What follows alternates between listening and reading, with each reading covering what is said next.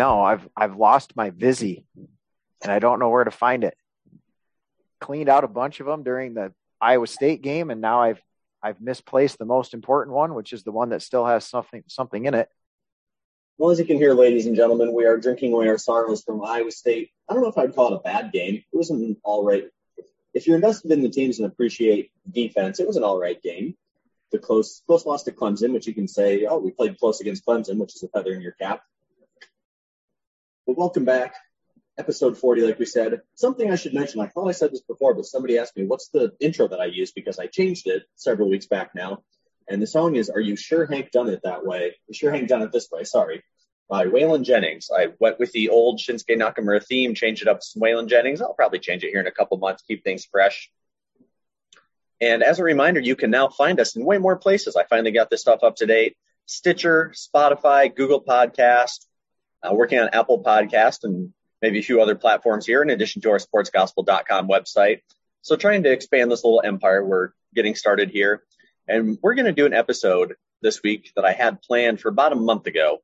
And due to life getting in the way, we just never got around to it. This is our slightly delayed NCAA wrestling preview at about a midway point through the wrestling season. And it kind of helps that a lot of the big name guys have not really wrestled yet this year.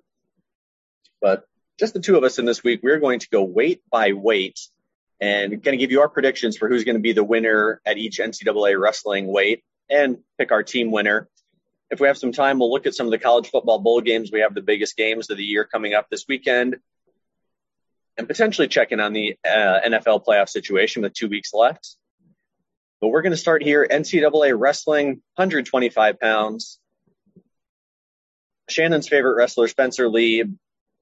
You never want to put the cart before the horse, but if anything feels like a surefire lock in wrestling this year, it's Spencer Lee at 125. About the only thing that's going to hold him back is his recovery. He had both ACLs repaired in the spring. We're talking April-ish, and he's back. He weighs in. He wrestles. He's been cleared to wrestle. But with any sort of surgery, there's no guarantee. And so as long as his recovery is going well through January and February, he's the guy to beat. And I really don't see anybody touching him or competing with him just because of how dominant he's been. And it's weird looking at the records. And again, all of our information for this is coming from Intermat Wrestle, or at least mine is, records and rankings and all that. Spencer Lee is 3-0. The number 2 guy, Patrick Glory, is 4-0. This guy, whose name I'm going to butcher because I've never heard of before, Vito Arujau, he went, looks like he dropped down from 133 to 125. He's only 4-0. Very few guys, Brandon Courtney, 10-0, Devin Schrader, 11-1. So not a lot of matches from any of these guys yet this year, but we don't think it's going to happen. But if you had to pick a second guy to watch at 125, who else is on your radar just to give us somebody outside of Spencer Lee? I'm actually going to go way down the line to Patrick McKee out of Minnesota, who wrestled his way to a third-place finish last year. Coming into the NCAA tournament, he was the 15 seed, and he ended up third. So keep your eye on him as a dark horse. And I would say Patrick Glory, but I don't think he really counts as a dark horse. He's the number 2 guy. Guy further down, he's number 10 right now, and that's Brody Teske. If you know Iowa wrestling, you know Brody Teske. 6-2 right now on the year at UNI. Hasn't really moved around the rankings all that much. He's been kind of in that 8, 9, 10, 11, 12 range all year, maybe at 10 the entire time. He's a guy I'd watch for. I don't think he'll make the finals, but if you're looking for a 3rd, 4th, 5th place guy, I'd keep an eye on Teske as somebody who could make some noise in the postseason. And moving quickly up to 133, where things are a little bit more wide open. And this is going to be a theme throughout wrestling. These guys all feel like they've been around forever. And I already feel like Dayton Fix has been around for 10 years, and he's still listed as a sophomore. But you've got Roman Bravo Young, RBY, Dayton Fix, Austin DeSanto, Corbin Myers, Mickey Philippi. What do we make of 133? A lot more wide open than 125. Yeah, and I think that could be why some of these guys stayed at 125. You mentioned Vito going back down to 125. I think because the top 3 are going to be interchangeable, and it's really maybe a battle to see who's fourth or fifth, because with RBY, Dayton Fix, and DeSanto, any of those three guys could win it. Last year it was RBY who beat Dayton Fix in the finals, and that could go the other way. DeSanto, if he catches fire, he could be in there as well. So really, any of those three guys, you got to give the lean right now to RBY because he's done it before, but you can't factor out any of those other ones.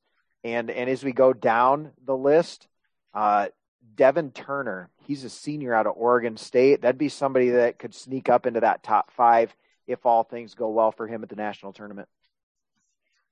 And I believe we spoke about this last year when we did our NCAA episode, the finals episode, that we had, I think, 9 new champions. I think Spencer Lee was the only guy who repeated. He's a 3-time champion now, going for the 4th time. RBY won this one last year, as you mentioned, Fix, DeSanto. So it could be a completely different year. We went last year, all new champions. We may see a lot of familiar faces there at the top. I get RBY being the pick, but just to go somewhere different, I'm going to go Dayton Fix. It feels weird to think that Oklahoma State's kind of on this downswing. Not a lot of Oklahoma State contenders. It's basically become the Big Ten taking over college wrestling.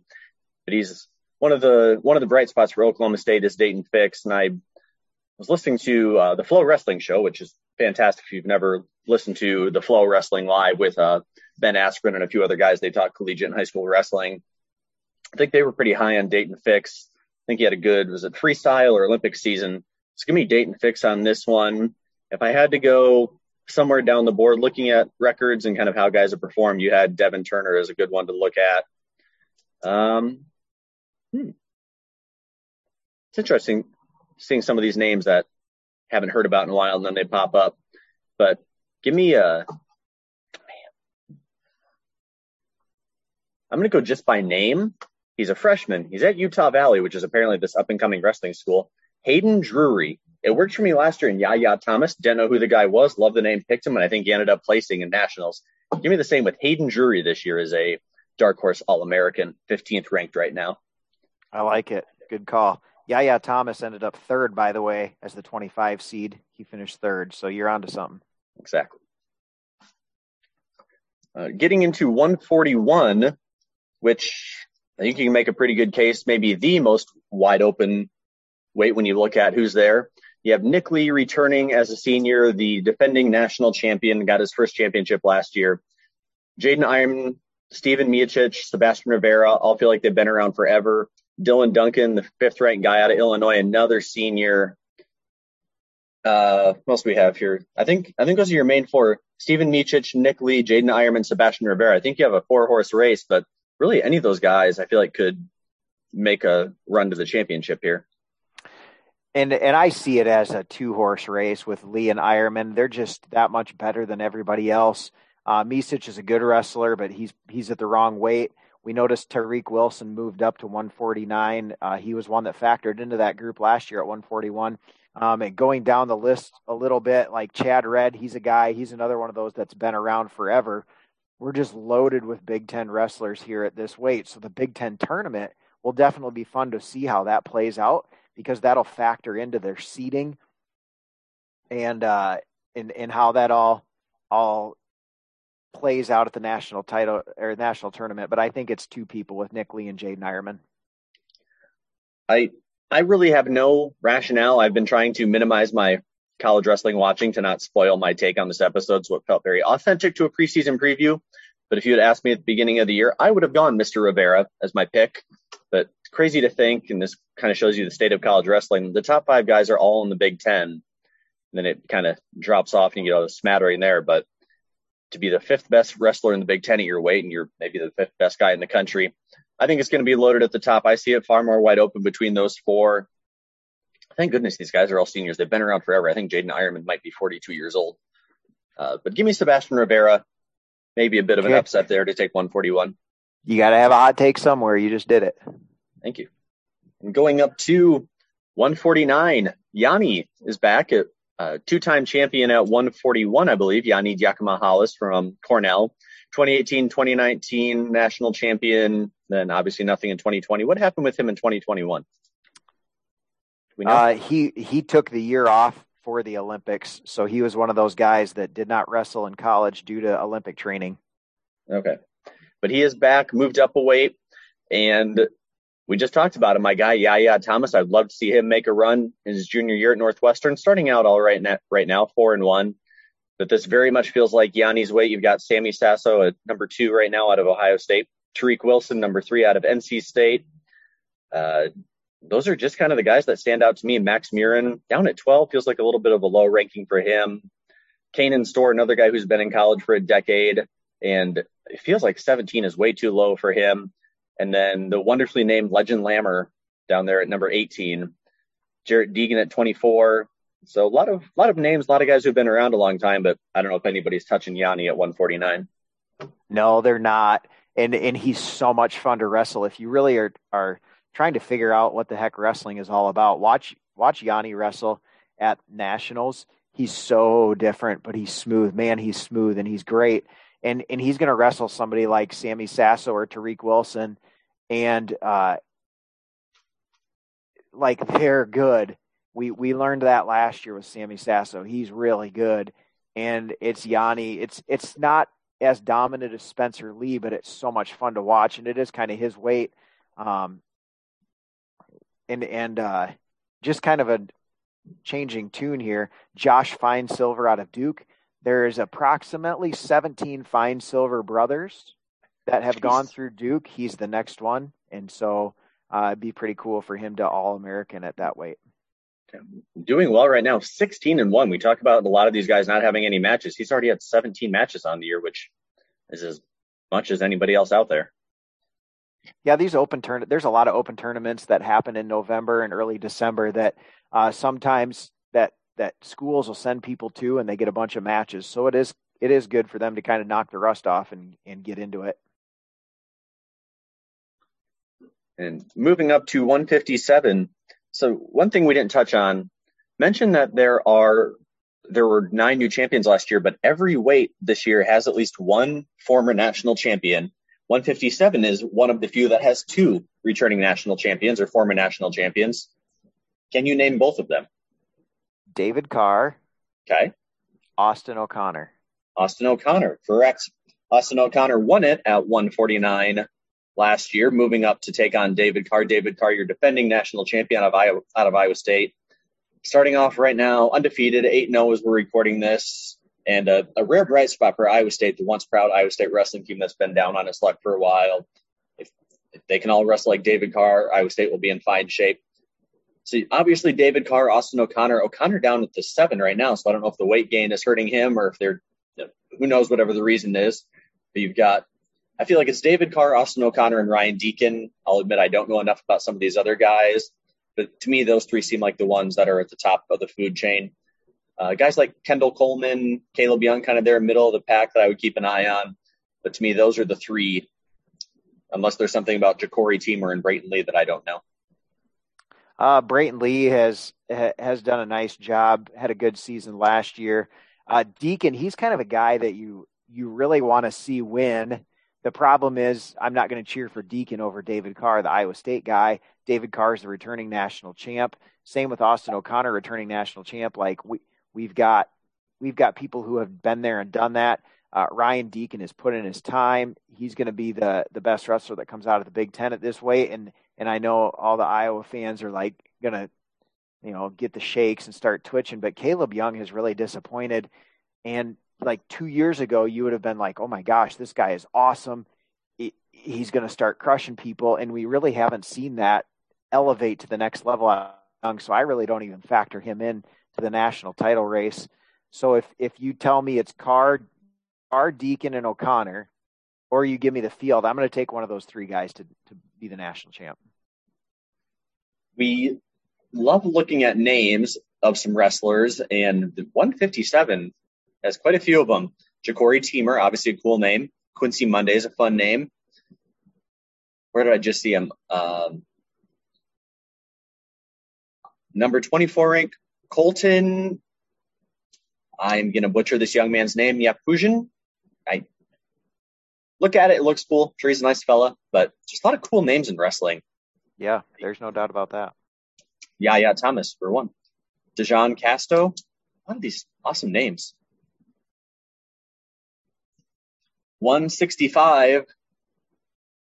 Interestingly, and this was another one listening to that Flow Wrestling show. They were all over the map on this one. Keegan O'Toole, who I admittedly do not know much about, they were very high on. Evan Wick, senior out of Cal Poly, having a great year at number 2.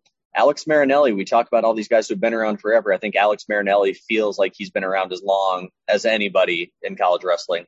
Those 3 at the top. And your boy, your big hero, Shane Griffith out of Stanford. We remember the big story last year. Stanford was going to cut a bunch of sports, one of them being wrestling. And Shane Griffith, as a freshman, went out there, wore just a plain slaying, no Stanford colors, and ended up winning the national title, and I believe was the national tournament wrestler of the year. So Mr. Griffith is back. He's at ranked fourth right now, 9-2 record, but a great top division, top part of the weight here with those 4. Plus you have Anthony Valencia, the other Valencia brother, there at 6. How many Amin brothers are there at Michigan? There's Cameron Amin at number 10. Who else do we have at 165 we're not talking about? Oh, let's see here. You've kind of named everybody. There's nobody we're not talking about, but we could add some more to some of these people.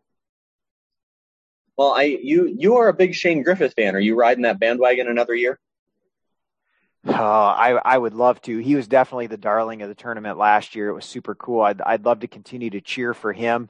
I am going to go a different route though, kind of like Ryan Deacon getting the senior out of Northwestern. Evan Wick he's at Cal Poly, so he transferred there from Wisconsin. He was an All-American at Wisconsin. Is now a senior. Has never been a national champ. So I'm probably going to cheer for Evan Wick. Would love for Shane Griffith to keep that going and capitalize. So he took advantage of an opportunity last year at the national tournament. And it's all about what you make out of it, right? And so he came in as the 8th seed, beat Jake Wenzel, who you've mentioned him.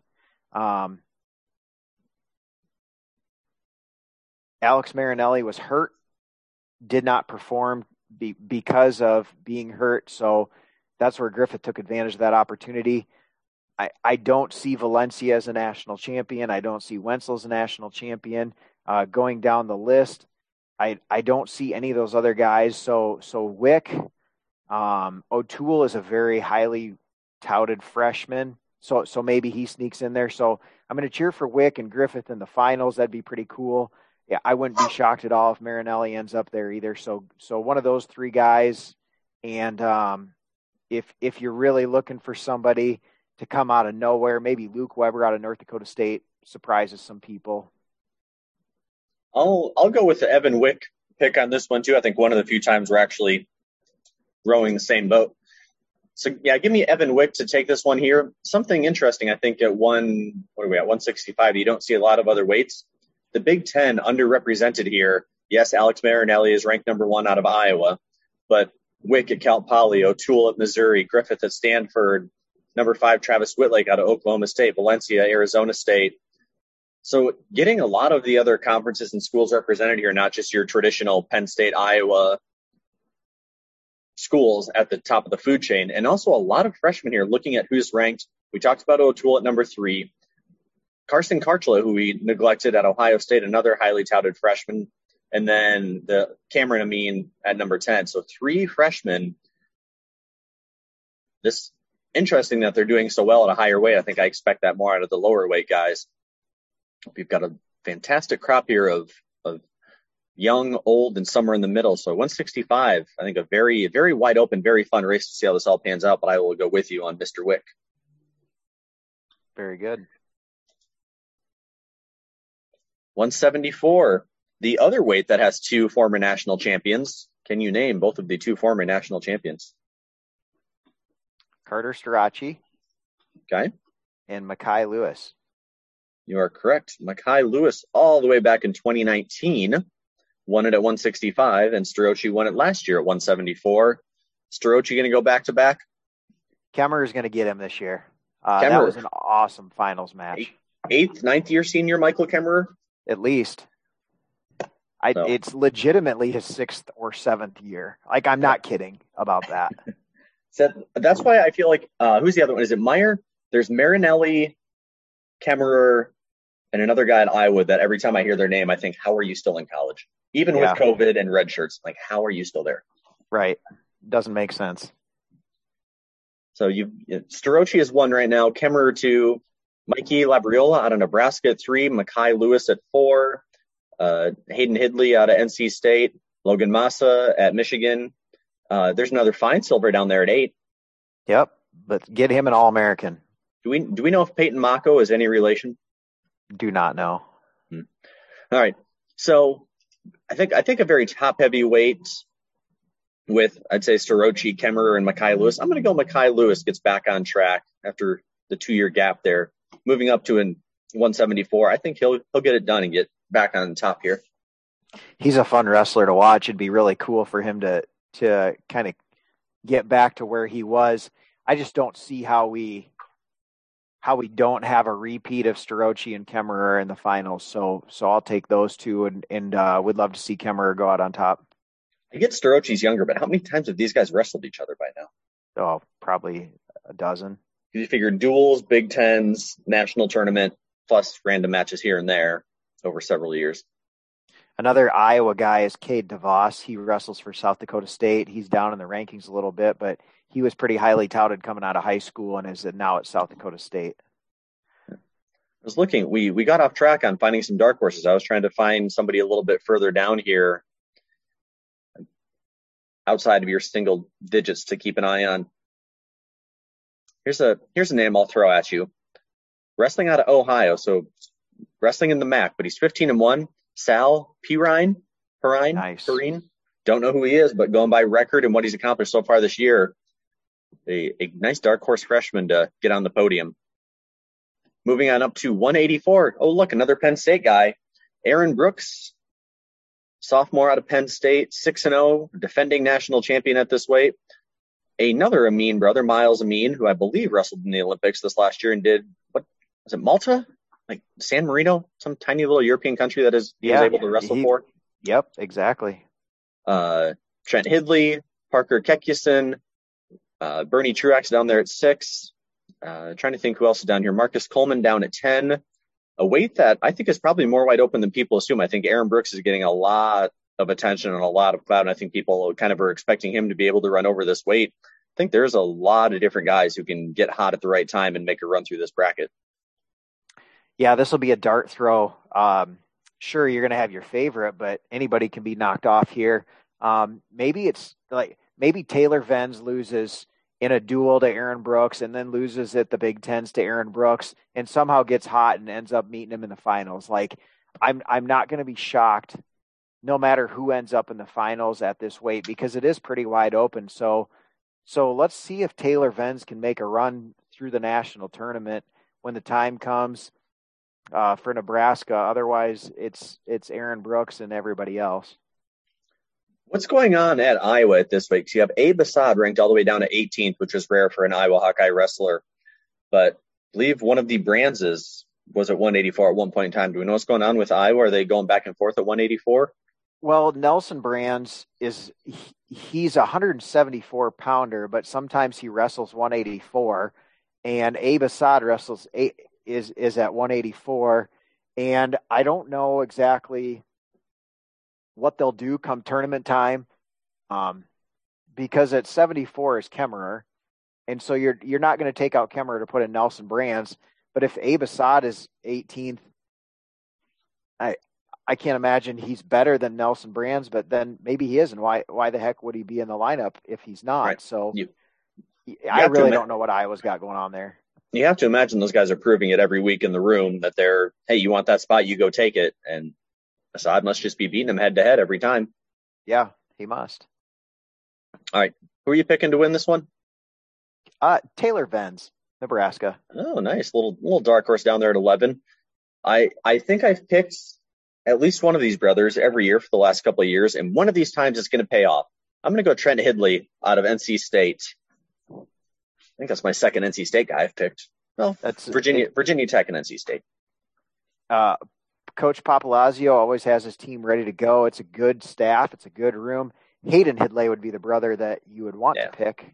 But you can have Trent. That's fine. I think, well, I like his chances at 184 better than Hayden's down at 174. A little bit tougher bracket, I think, to get through at 174. Yeah, But there's no doubt about that. I'm very curious about this Parker Kekison at UNI. It's rare for Northern Iowa to have a guy in the top four, but he's 11-1, and by all accounts has been rolling through people. Yeah, he had a great tournament last year, finished third. Somebody else to keep an eye on for this year.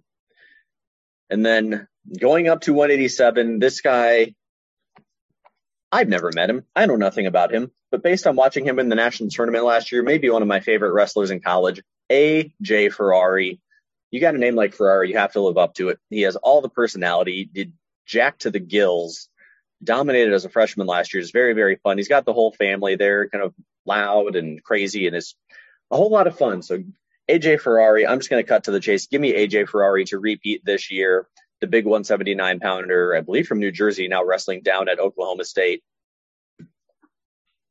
So the only reason I cheered for him last year was because he was my pick in a pool that we do.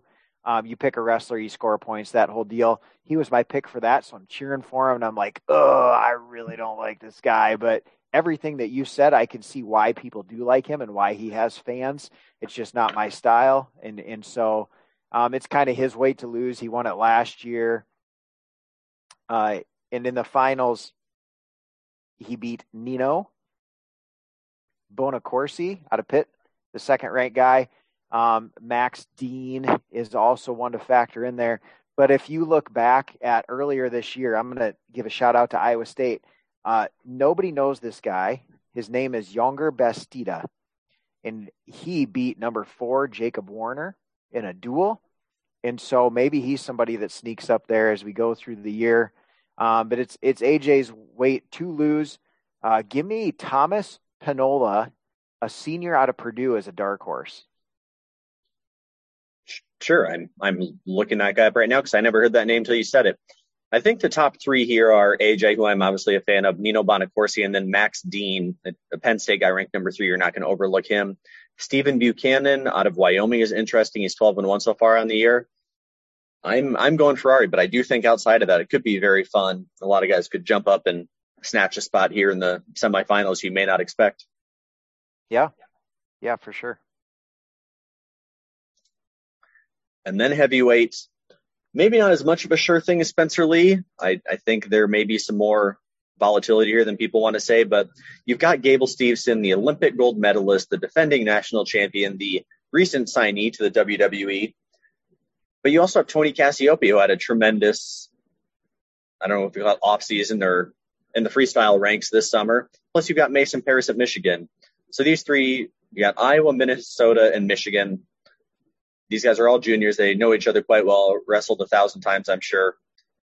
Are we giving anybody outside of Gable that much of a chance, or as great as Paris and Cassiope are, still can't reach that level? No, I don't, and I don't see how anybody touches him. Steveson and Paris wrestled last year in the finals. They're going to wrestle again in the finals. It's a matter of, can somebody take down Cassiope for third, which actually has happened already in a dual meet. We'll see if it happens in the national tournament. But a ton of guys are back at this weight from last year. A lot of the repeats. We should have a lot of the same top 8, with Steveson being the champ at the end of the year. There's a young guy, Colton Schultz, third right now, 9-0 out of Arizona State, a name to keep an eye on if you're looking for somebody not in the Big Ten to watch. Have we ever had Gable Steveson and Kyle Snyder like on a USA or Olympic trial or anything? Or what's Snyder doing? Or is he too small? No, there's too much of a weight difference there. Is Gable like 240 or is he not that big? Gable, he's like 280. Is he that big? He's huge. I didn't realize he was quite that big. Because maybe not 280, but I bet he's 260. And that was the thing. Snyder was always such a small heavyweight that still dominated, but was barely 215 pounds. Yeah. I didn't know if Snyder was doing anything still with like Team USA or was trying to do Olympic stuff, or he'd moved on to other things. It's a good question. I haven't followed, but they would certainly be in a different weight bracket for world type stuff. So if you had to pick your Hodge winner, the wrestling Heisman, I feel like I know the top two candidates, but It's Gable or Spencer Lee. Spencer? Spencer Lee. Does it make a difference that these guys aren't really wrestling right now? Yes, they're going to be dominant and the favorites to win national championships. If they roll through the conference and national championships, is that enough? Or would you reward somebody who's actually out there grinding and actually putting up a lot of matches early in the year? Yeah, it's a good question and it's a fair point, and it's not so much a culmination of the season. It's just it's more about the national tournament than it is anything else. So could Yanni wrestle all year and pin 17 guys and tech fall 6 guys and be a national champ? Sure. That would be a season long. Worthy of the Hodge would be Yanni, but I don't think they're going to factor that in. They're going to look at what Spencer Lee does in the national tournament coming off of 2 torn ACLs and be like, he's our guy. So that's where I'm predicting, and it goes. Yeah. Yanni was kind of the guy I was looking at. He's got the pedigree and the credentials. He's 9-0, which isn't a huge amount of matches, but it's way more than Spencer or Gable. I think you have to reward longevity in a little bit, but if Spencer tech falls his way through the national tournament, I think he's the favorite to get it over Gable right now, but we'll see how it all shakes out. Spencer Lee would be my pick.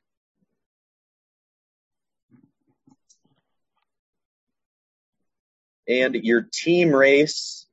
So the tournament rankings right now, Iowa and Penn State comfortably ahead of everybody. I think coming into the year, Iowa was kind of thought of as more of the likely favorite.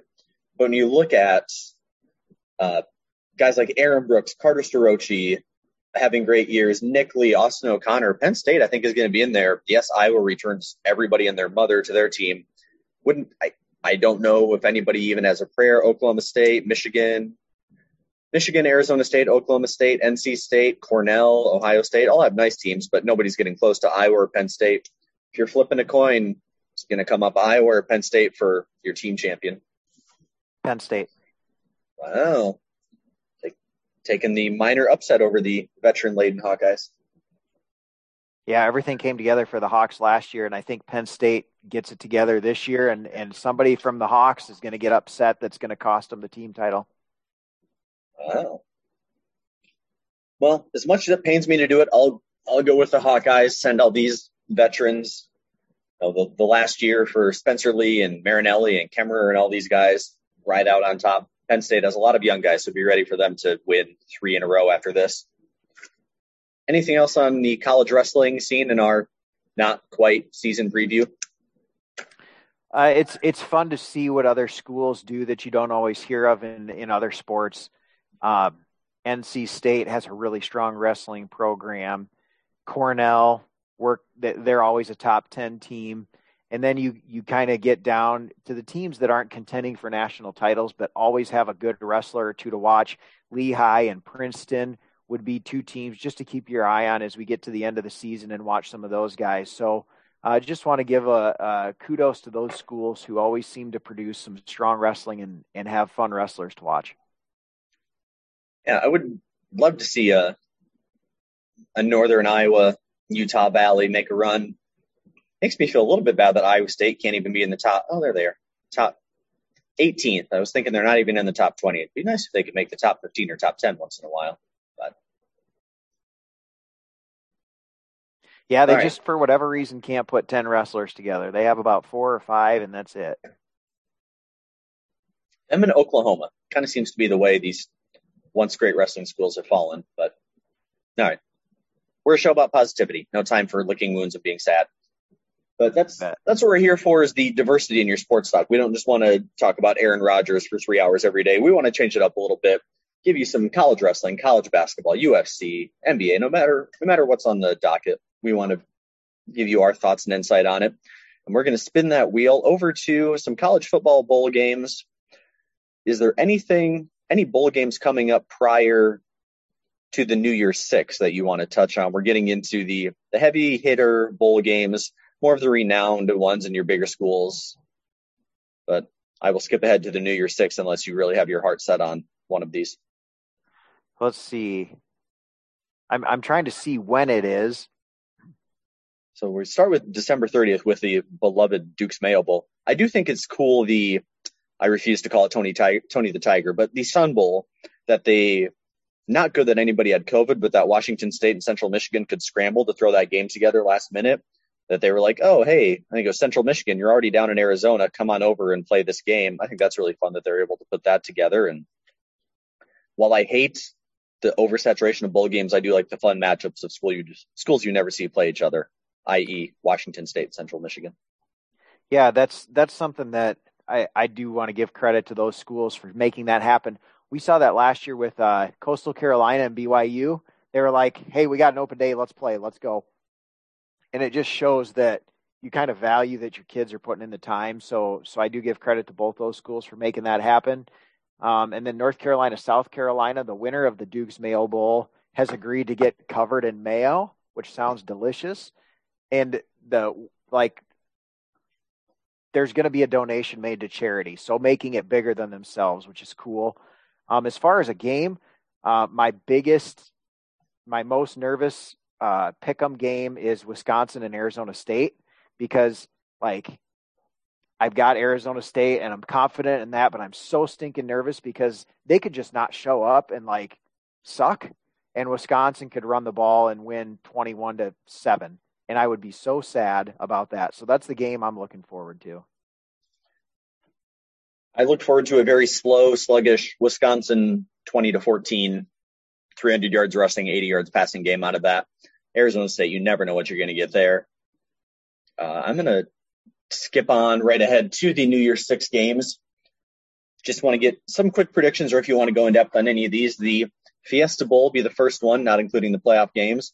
But on New Year's Day, Fiesta Bowl, Notre Dame and Oklahoma State.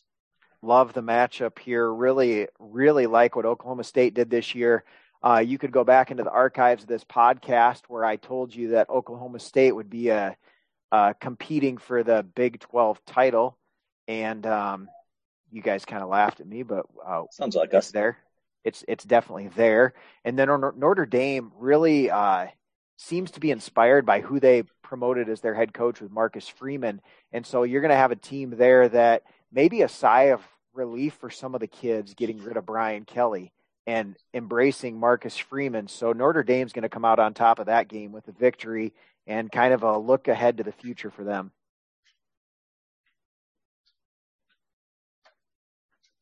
I'm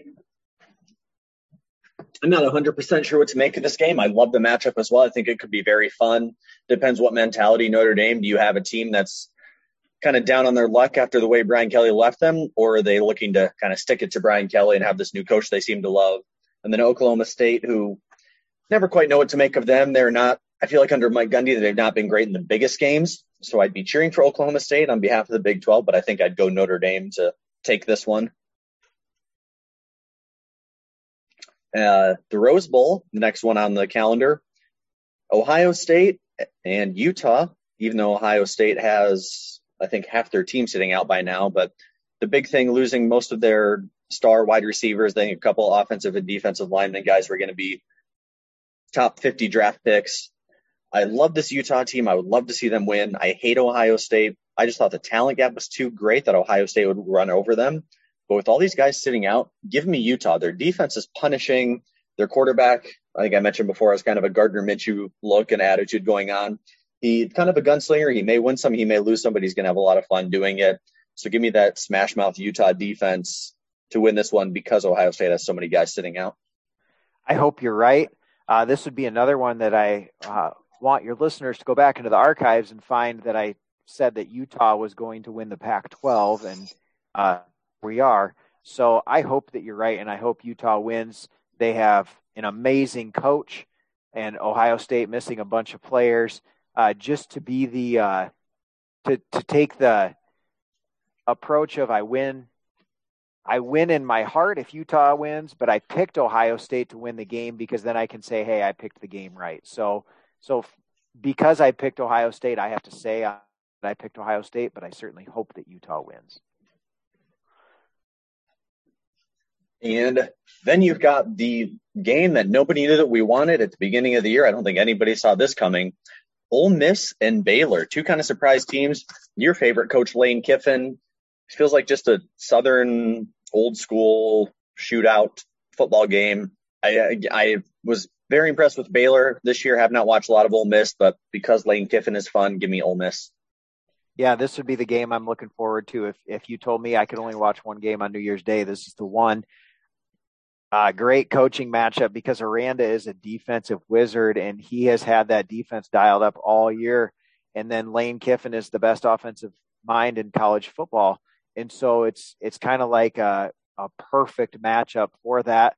I do think that Ole Miss has the firepower to put up points, and Matt Corral is kind of a here's my stage. NFL teams, come take me. I'm better than Kenny Pickett. That type of deal. So, I'm with you on the Ole Miss win. I don't remember how I picked it in a competition. I maybe only had like 1 or 2 confidence points on this game, but I think it'll be a fantastic matchup, and Ole Miss probably pulls it out in the end. Speaking of Mr. Pickett, I completely skipped over the Peach Bowl. Why is the Peach Bowl on the 30th and not the 31st or 1st? But the 4th of your big bowl games, Michigan State and Pittsburgh, I believe Kenneth Walker is sitting out and Kenny Pickett is sitting out. So it kind of takes the shine off of it for me. I think Pitt is the more complete, better coach team. Plus my guy Keaton Slovis just transferred there for next year. I don't know what to make of this without the 2 big stars, but I'll stick with Pitt in this one. So my only selfish reason for Kenny Pickett staying is they would have scored 600 points because Michigan State has an awful pass defense. And now that Pickett is gone, it kind of neutralizes all that. And now their OC is going to Nebraska. I'm not sure if he has left yet or if he's coaching through the bowl game. Mark Whipple is his name, and he's one of the great coordinators that we have in college football. And then Michigan State just wants to run the ball, but Kenneth Walker, how do you factor all this stuff in? I picked Michigan State, have no good reason for doing so, other than that Kenny Pickett is not playing, and he's a terrific quarterback. So how do you bring in a new guy for that? So that's the only reason I picked Michigan State, but I really don't know what to expect out of this game. And then our 2 big playoff games. First one will be Cincinnati and Alabama. I hate Alabama. Go Cincinnati. That's all I have to say about that game. It's as awesome as it would be to destroy the college football playoff and blow all that up to get Cincinnati to win. I don't think it's going to happen, and I have Alabama winning.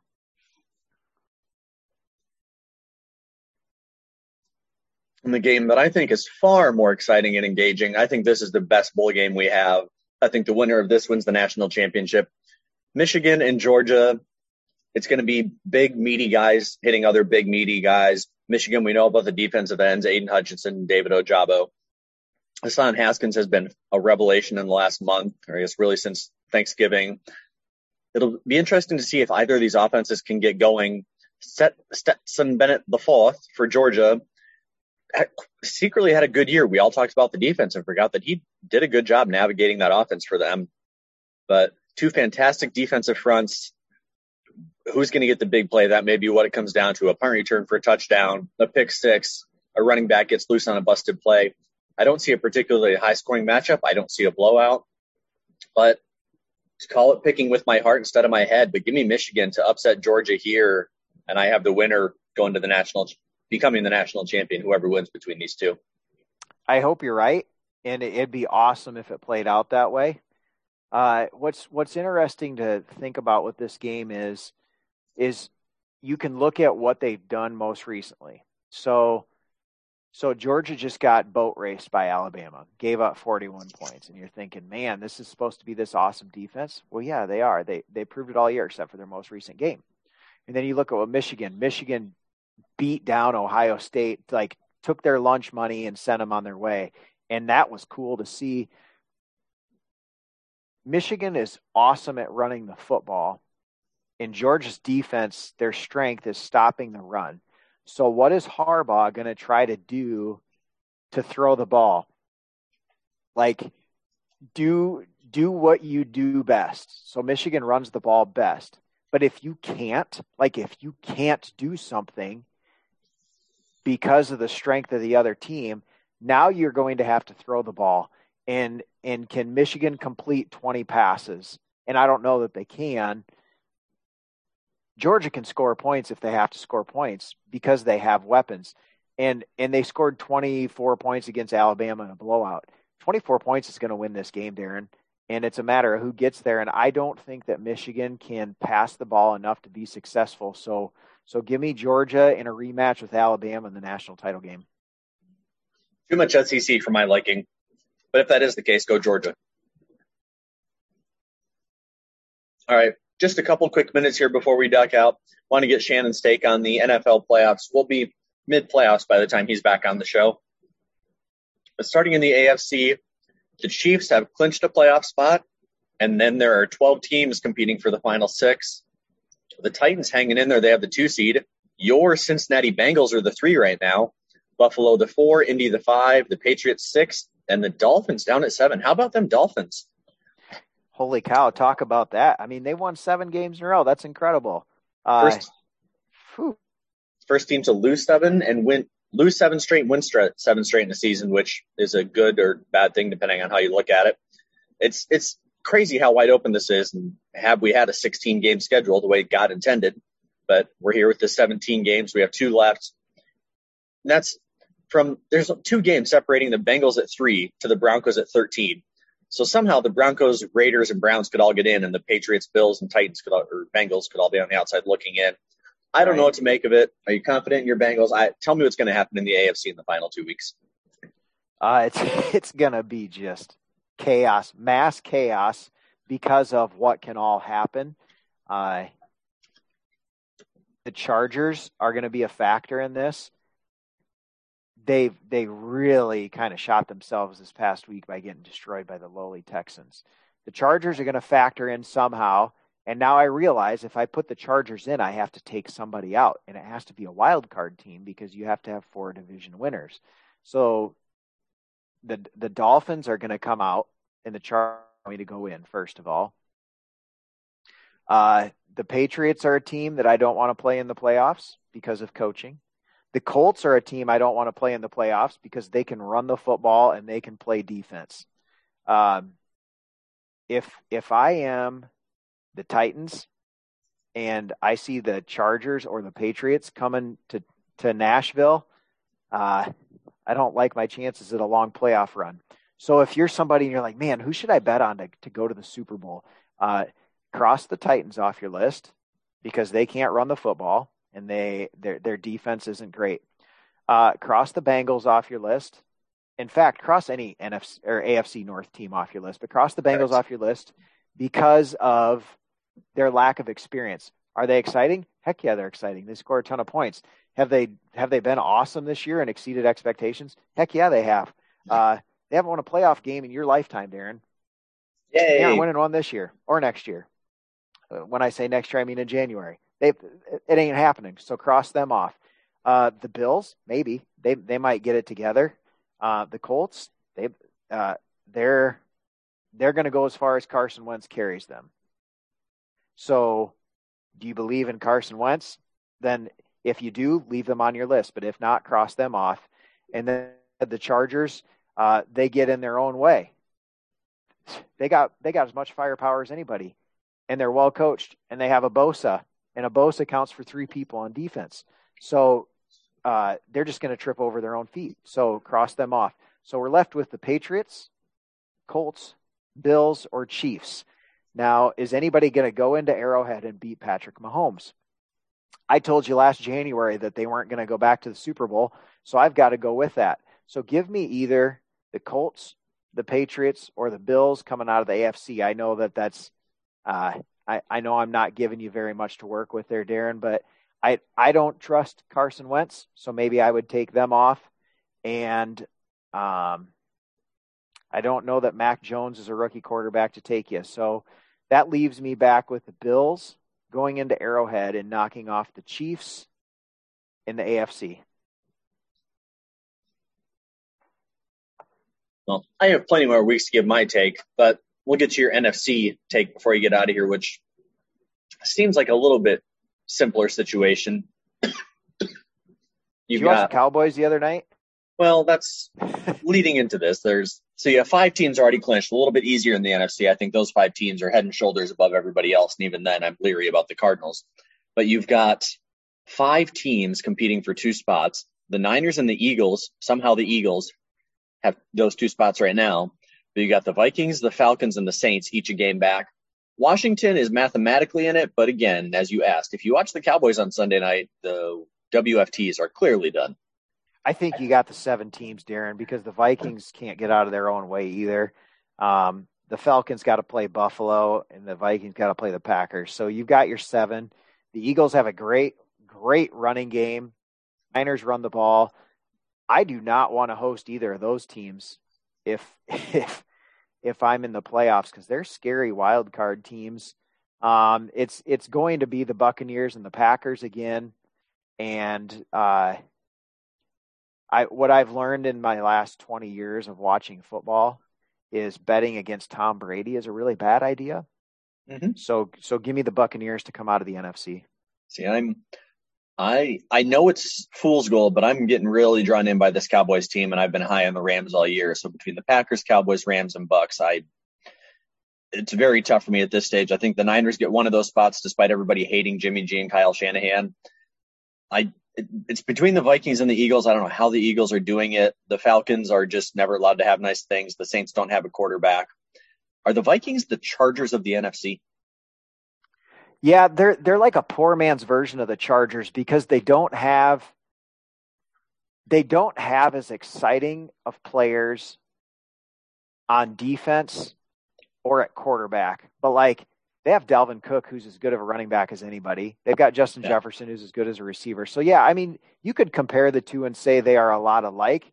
I see where you're coming from there. I just don't have any faith in the Vikings, and I have like 1% faith in the Chargers. Yeah, see, but I never trust. They could go 14-3, and I still wouldn't trust them to do anything. Either franchise and never, like you say, never can quite get out of their own way. They always look like they should be way better, and they're kind of always around 500 and then pop a year or two and are suddenly good and then regress back to the mean.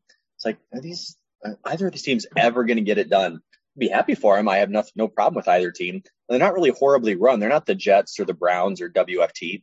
They're like good, well-run franchises. Just can never quite do it. Yep. All right. Anything else you want to chit-chat about the NFL? Oh, come back to me. I had a question for you on something. Oh, this is what I was going to bring up with you. It's become quite the talking point this week, and need to get your take on it. It's become one of the popular narratives around sports media. The performance of the rookie quarterback class, and one in particular, who is 3rd in the class in yards, 2nd in the class in touchdowns right now, has the fewest interceptions thrown of any of the top 5 quarterbacks, and has his team on a 2-game winning streak. His name is Davis Mills, 3rd-round quarterback, pick number 67 by the Houston Texans, thrown into the fire here to kind of be their emergency quarterback. Are you ready to admit that Davis Mills is the best quarterback in the history of the NFL? Well, when you phrase it that way, no, I am not ready to admit that. But more yards than Zach Wilson, Justin Fields, or Trey Lance. Only Mac Jones has more touchdowns. He's had a great season, shockingly, with the absolute garbage around him. He has done a nice job. They could play spoiler. They could take out the Niners this week. They could. And heck, they played spoiler last week with the Chargers, because I'm still not convinced they'll make it in, even though I just told you they would. So we haven't convinced you on Davis Mills. No, you have not convinced me on Davis Mills. We'll keep working on that. All right. Well, we're at our hour. Anything else that's on your sports radar before you disappear for a month? Find some time to watch football and watch it and love it and hug it and hold it, because then it'll disappear and we'll just be standing around looking at each other wondering what happened. Well, thank you, everybody, for joining us on this week's episode 40 of the Sports Gospel Podcast. Happy you were here with us. Find us on sportsgospel.com, Stitcher, Spotify, Radio Public, Google Podcasts. Thank you all for joining. We'll be back next Thursday night with the latest and greatest in sports. I think we've got a little bit of basketball on the agenda with my co-host, checking on the NBA and, dare I say, even some college basketball. Happy New Year, everybody. See you in 2022.